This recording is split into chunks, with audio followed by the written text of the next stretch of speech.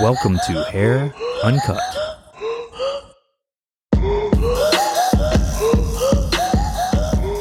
I'm your host, Kelly Gorsuch.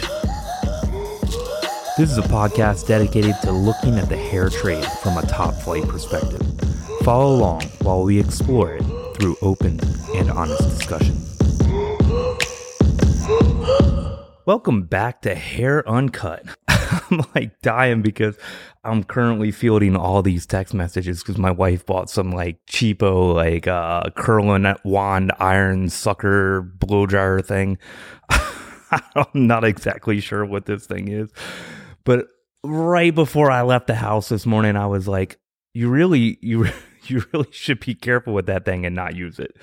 And then I gave her like the link to the Dyson one where it like kind of sucks itself around the wand. If anybody out there is using that Dyson wand and that thing's not safe, let me know because I gave her this as a recommendation. But I got to the studio today and like immediately I got all these panic-stricken text messages from her and her hair and a picture of her hair stuck in this contraption that I don't know who designed this thing. Really don't. And I told her before I left, I was like, your hair's coming out in that. I wouldn't use that. And damn if it didn't. She had to cut this. She had to, I guess it was like got caught in it and it kept getting closer and closer to her scalp. And it was really hot, like 400 degrees or something. And it was starting to burn her scalp. So she had to cut it off at the root in like this panic-stricken fury, which I wish I would have been there for. Just would have been so amazing to just sit there and watch it. But damn, isn't it funny? I don't know how many of you guys can relate to this out there, but it's funny how like, because they know you, they don't really trust your expertise enough to listen. which is amazing in our industry, especially when you're working with these like gimmicky contraptions, like just so crazy that she wouldn't listen to me. But anyway, she's learning to listen to me today, and I'm just dying because of this. And it's just, I don't know, this is like the funniest thing that's happened in a while, and I'm really enjoying myself, and I'm glad that you guys were here 18 seconds after it happened so you could kind of enjoy it with me. But I mean, I do feel bad for her. She's got a giant hole of hair out of her head. So I'm not like totally making fun of her. It's just more of, when you're married, you don't listen to each other, and, she needs to learn her lesson a little bit. I've learned my lesson through the years, and I listen when I should, especially when people have more expertise than me. But I think it's really funny. We need to put away these gimmicky contraptions. Clients are doing this, like clients are doing this to their hair at home. We really need to stop. I'm really curious about the Dyson one. I usually don't mess with these things when they first come out. And the Dyson blow dryer, as far as I'm concerned as a hairdresser, that thing is junk. And I don't mean it in a weird way because I think that I do mean it in that way. It is kind of junk. But there's a piece of it that I love. The way, how quiet it gets and how quiet it is in the salon, there's a weird whine to it, right? Like that just drives me up the wall. And once you hear it, you can't unhear it. And then you hear it all the time when you're working with it. And it's just this high-pitched whine. And it drives me up the wall. And then every one I've had, I mean, these things are crazy expensive. I've used the commercial version. I've used the residential version. I burn those things up in like no time. And I've always been a hairdresser that cleans my filter I clean it before every single blow dry. Every single blow dry. It's something I've always done. It's habit. Then I don't have to do big cleanings. I just clean it every single time.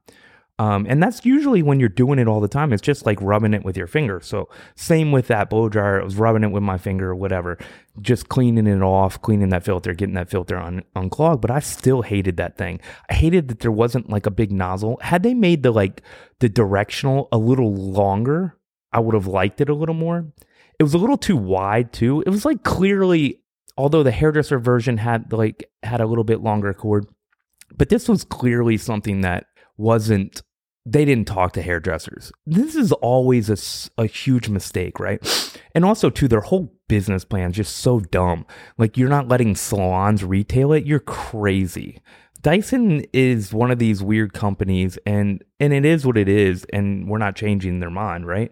But like, they dropped the ball. And if you can come out with a product that's that quiet in the salon, and if you could have just fixed some of the issues that hairdressers had, you could have had a product that every single person in every single salon was using, because it's that good. It's that earth changing for the salon, for just how quiet it can make the salon. Because the biggest complaint I have is how loud we have to have the music because of how loud the blow dryers are. And if you ever turn the music down and on a Saturday and the blow dryers are cranking, it's just getting wild in there because people just get louder and louder and louder to talk over the blow dryer. So the music kind of helps drown that out. What people don't always understand is the music is there kind of to kind of set an ambiance, and it's really to drown out like this background noise, so you don't have to hear conversations beside you or across the room. It's really not for you. And a lot of times, like, hairdressers they always like want it to be for them. But like, I go in and all I want to do is I want it to feel cool. I want it to give it a cool feeling in the salon. But I don't want to know the music because I don't want to be sitting there singing along. That drags the day out so much for me. I'm sure some of you guys feel differently, and that's totally fine. But for me, like, the music just should make the environment feel cool and drown out conversation, so I don't have to listen to the people beside me. I'm not listening to the music. I'm listening to my guest. Like, I'm talking. I'm learning about them. I'm learning about what they do for a living. I'm talking through concepts. Like, I don't miss the opportunity to talk to all of these like people from different sectors of the world. Cross-pollination is like one of the key things in my thinking. So I'm always kind of like talking to people about business concepts and management concepts and product concepts in different industries. Just in case, something strikes my fancy. So that's something I do. But today I want to talk a little bit about naming your and now that I've got a good laugh out here, now I want to talk about naming your salon. It's one of the things when I went through the industry, like back in the day when I was coming up, and I didn't want to open a salon. A lot of people don't know this about me. Like, it wasn't in the cards for me. I didn't really enjoy it. I've always kind of saw myself as a number two. Kind of always wanted to kind of lead the charge, but have someone else have all the stress. I think that's super undervalued in our industry. Everyone wants to lead the charge, but nobody wants to stress. And I find if I could go back to the beginning, that's probably what I would have done. I would have just run someone else's business. And honestly, like, I quite frankly, at the beginning of the pandemic, really took a hard, long look at that. And I think I would be amazing at that, just let somebody else figure out like the growth and whatnot, and let me be the director and kind of push the business. Excuse me. Yeah, just let me be the director and let me kind of build a business and push a business. That's what I like. I like building it. I like growing it. I like training everybody. The day-to-day operational stuff, man, that's not my favorite. Like, I don't like telling people what to do. That's not what I do. I mean, I always look at it as kind of relaying the information. So that's not what I do. But I go back to this salon thing, and it was like, I read all these books at the time, and everybody was saying stuff like, let's just go back to the time. Everybody's salon was named kind of after them. And I really disliked that, because everyone salon that I worked for, they kind of made it about them, right? It was a very egocentric field. Now we've kind of come full circle, because it went away from this for about 20 years. And now it's kind of back at this, like, very egocentric. And it was busted back then, right? And then we took 20 years to kind of correct it, make it better. We kind of raised the prices in the industry, like treated it like real businesses. And then now we're kind of back going the other way, right? And that's okay. I mean, everything's a life cycle.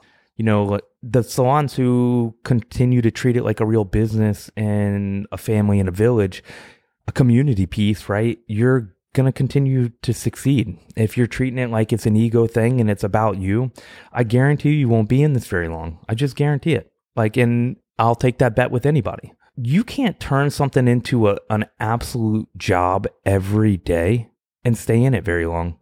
It's just true. If I monetize anything, like when I was younger, I loved playing poker. I loved it. I was basically semi-professional at it. Like I loved it. I played it all the time. I made a huge amount of. I had years where I definitely made more money playing poker than I did cutting hair, and I always made a lot of money cutting hair. And then one day I was like, all right, well I need to devote as many hours into this as I do my other business. And then that's when I started to hate it, you know. And it's like I took a game and took the fun out of it. It's like you see a lot of these athletes do that, you know, they take these games. Like you're getting paid to play soccer. like I play golf every like 2 or 3 times a week. Like if I was getting paid to play golf, I would probably hate playing golf. It's like the weirdest thing ever. So just be reluctant of that or just be cognizant of that, and be wary of the fact that like you don't have to turn these things into businesses. You don't have to. This field is dope. You could just cut hair, make tons of money, and just enjoy your life. Like the thing I loved about this before I got into this industry was that I woke up every day and I showed up at work like on time. And that was like it. That was all I had to worry about. And then I just was like, okay, well, at the time I worked like 6-7 days a week, and I was working like my schedule was basically give or take 11 to 7 or 12 to 8 either way throughout my early years in the industry. So probably the first 7 years. So basically every day I just showed up to work. My scissors were there, everything was there. I just showed up and stuff happened, right? And then as soon as I was done, I didn't think about a thing. I didn't think about a thing while I was there. I paid I made money for the shop. The salon owner hired. They set schedules. They dealt with people that didn't show up. They had apprentices. Like they dealt with all that. Now I did a lot of the training, but like for the most part, they had all the stress. You know, like I didn't have any of the stress. I just showed up to work, and it's so funny because like now I look back and I'm like, dude, that was rad. I should have stuck with that. But once you get into the ownership thing, you have to be aggressively vigilant about remaining viable, right? Because it's not just you. It's not just the profit. What people always say, they're like, oh, you made a profit. And it's like, yeah, but what does the profit do? Okay. The profit has to make sure that the business is stable. If you don't have that, then it doesn't matter what the profit is. It doesn't matter that you were in the black 1 month if the next month you could get crushed 10 grand, right? It just doesn't matter. So it's really, are you making enough money that it's viable? That like if something happened to somebody, you could help them, right? If something happened to the shop, could you weather the storm? Like that's viability. Profit doesn't matter. It's whether or not the business is viable. Right? Can you stay in business when a pandemic hits? Right? I had to close up 3 of my shops to protect the other 3, right? Because I grew really fast. I never ever expected to just be out of work, right? Like just close up shop. Oh yeah. Oh, you still have to pay all these bills that you were paying, but your shop can't operate. You're not allowed to operate. You're not allowed to open. People don't want to work. People don't want to come in. Like I never imagined a scenario that would just take all of my revenue away, but leave my expenses. Like, how could you? Right? And so I did what I had to do. I had to close 3 shops up. I had to reduce my my my liabilities to like try to like survive it. And I did. And now I'm back out. Now I'm starting to get going, right? Now I got to pay off some debt, right? That's where my life is. You know? So going back to the beginning, because there's a lot of life lessons there. Seriously, take those as a grain of salt. I'm not complaining. I'm just always tell people, it's like, I'll deal with anything. I'm a business owner. It doesn't matter if it's good or bad. I'll deal with it. I'll figure it out. Right? Like, I don't get to sit around and waller in like anything one way or the other. I don't get to sit around and be like super happy that I did well 1 month. And then I don't get to sit around and be like super sad that like I didn't do good for 2 months, right? Like that's not what this is. This is, you got to be there. You got to stay the course. You're a ship captain. You can't give up the ship. You got to get after it all the time. There's never a time where you get to take a day off, right? I work every hour, every day I'm awake. That is just the life I've chosen for myself. Now, I will tell you, I love it. It is my hobby. I don't enjoy anything as much as I enjoy working. All right. And that's just me. I'm a weirdo. Right.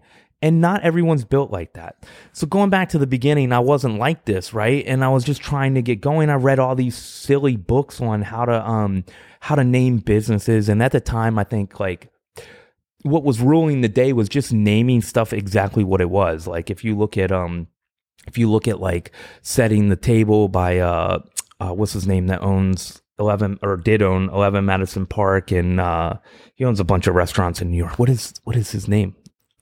Anyway, I can't remember. But the book is Setting the Table. He owns like Shake Shack and stuff. And so Danny Meyer.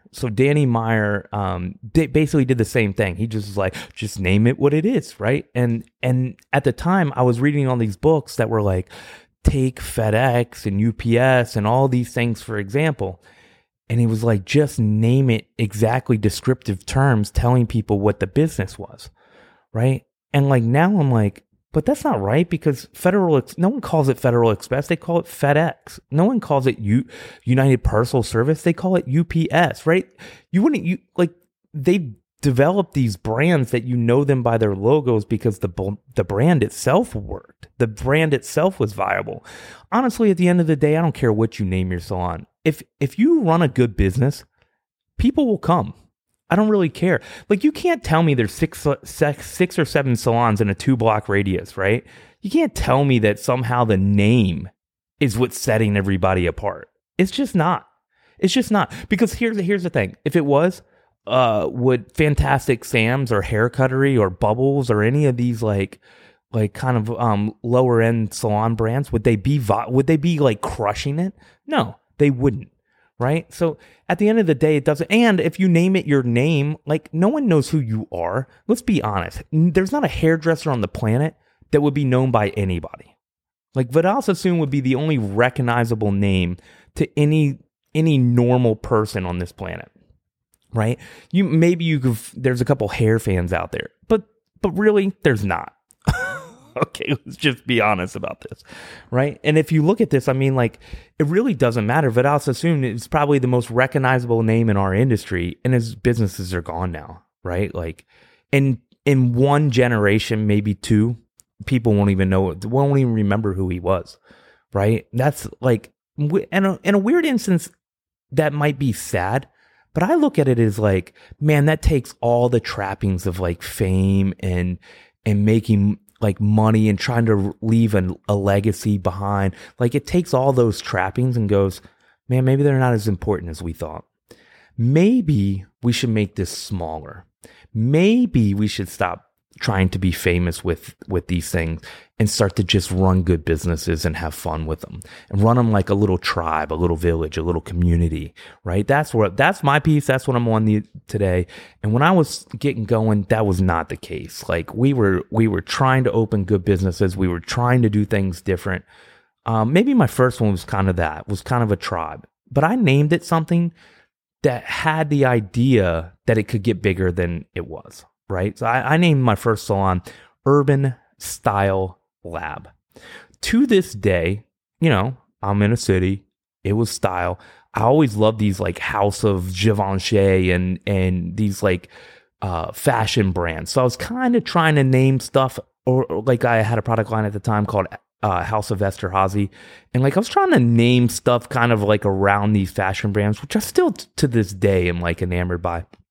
But ultimately, I wasn't really clearly thinking, right? Because what I should have been doing is naming it something with some soul. Because the thing with this Urban Style Lab piece, and even though it was very, it was like a really vivid description, people could not remember the name. They would call it Urban. They would call it Lab. They would call it Style Lab. They would call it USL. They literally would call it everything except for the name. They would get the names backwards. They call it Lab Urban Style, Lab Style Urban. They would literally get it everything right except for the actual name, which was just so frustrating. So we ended up calling it Lab all the time. But I never really took everything off because I wasn't there long enough. I had a partnership. Then when I left, I was like, okay, you have to think about this now. One, can't be anything for me that could be shortened, right? Like I didn't want anything that could be shortened, or it was really tough to shorten it. Two, couldn't have my name. That's always been a rule of mine. It's not about me. It's about the tribe. It's about the village. And then three, like it had to be sexy, right? It had to be sexy without being something silly, which is really difficult. So at the time I had this book of like the 50 greatest love poems of all time or something. And I came across Beethoven's love letters that had like a super sexy story. And the letters themselves, even though written by Beethoven, are incredibly sexy. If you guys get a chance, go out and read them. I think they're like brilliant, and they're actually mind-blowingly good. And they create this mystery. And that's what I've always wanted with my brands, is this mystery. Like, this place is like insane, and they're going to give me something that I've never even heard of or thought about. But at the end of the day, we know that that's not the case, right? Because it's just hair. But I've always wanted to create this mystery in this story, and I believe in it. I believe in keeping that mystery. I was just trying to do that with Immortal Beloved, right? And I just love the name because that was like, so they still don't know who this girl is. There's a lot of debate on who the person he was writing to is, but he just refers to her as his Immortal Beloved. And that's what people kind of go after. And I've always loved that. And I just loved the name, and it was sexy, and it had the mystery, and it had everything I wanted. I just nailed it. I just felt like that was such a beautiful name. And it was weird because when I was telling people before it was open, everyone was like, whoa, that's weird. It sounds pretty goth. It sounds like a funeral home, whatever. But the second the business opens, it all starts to make sense to people, right? Because at the end of the day, it's just a business. That's the name.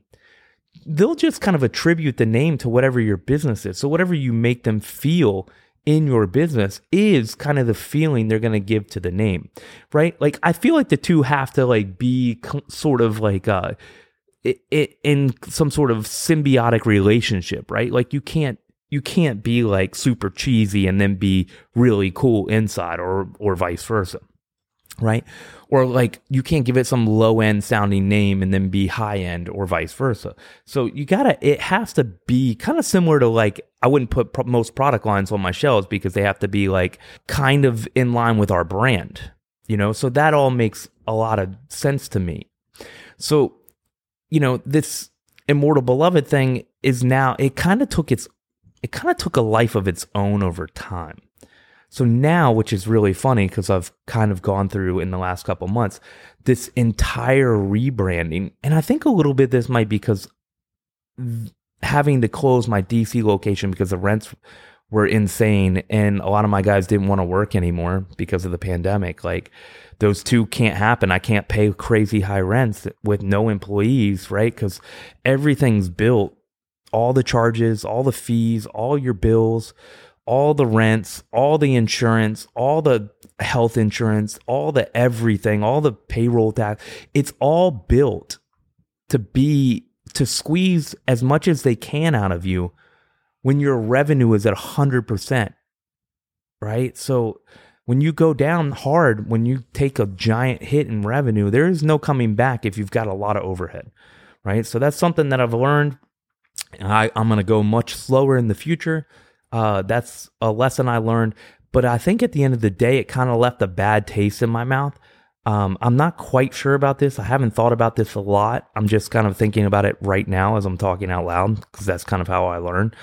I think that's what's kind of been the driving force of the impetus behind me spending some time rebranding here. So now I'm dropping the Beloved. I'm just going to Immortal. And I don't think you could do that. Like, I don't think I could have done that with my brand from the get. I think it had to live its life. It had to live its decade of being open in order to do that, right? Because now you can shorten it. It's like the Facebook, it had to go through its first growth period before you could just turn it into Facebook. And the same thing with my brand now is I feel like it wouldn't have worked earlier, but now it kind of works. And I'm excited about the rebranding of it. But you know what I like is like it's impossible to shorten. People understand it. It's got its own story. It retains the mystery. And really, it's not about me, right? It's about the village. It's about the tribe, right? I really appreciate that, right? Because there's just, I'm just going to say it. I hate like saying it because I don't want to be a negative Nancy out there to y'all. I definitely think that this industry is getting a little selfish again, right? And that's okay. That's okay. You got to go through swings, right? Everything's a pendulum. It's going to swing back the other way. Like 15 years ago, I remember saying this. I mean, like, yo, the upscale thing is going to take off again. Like, it's going to take off again. I was getting into this, I was trying to get all my guys to focus, and I was just like, the upscale thing. And I was like having to tell people that it was going to swing back. And I was like, I'm going to do it right. And I'm going to ride that wave. And damn if I didn't. I rode that wave in. I like caught the barrel and I like surfed that wave all the way through it, right? And now, now I got to the end and some rough water on that sucker. I don't surf. I don't know why I'm using this analogy, but I am. And then there was like this rough, rocky water. I maybe hit a coral. My back's a little scraped up. But now I'm gonna get back out there. I'm gonna get back on the board, and we're gonna keep doing it right. Stay the course. Don't give up the ship. Keep doing it right, and then ride that wave back in. Guys, thanks for listening in. Really appreciate it. Thanks for taking the time to care about the industry. It matters more now than it ever has before.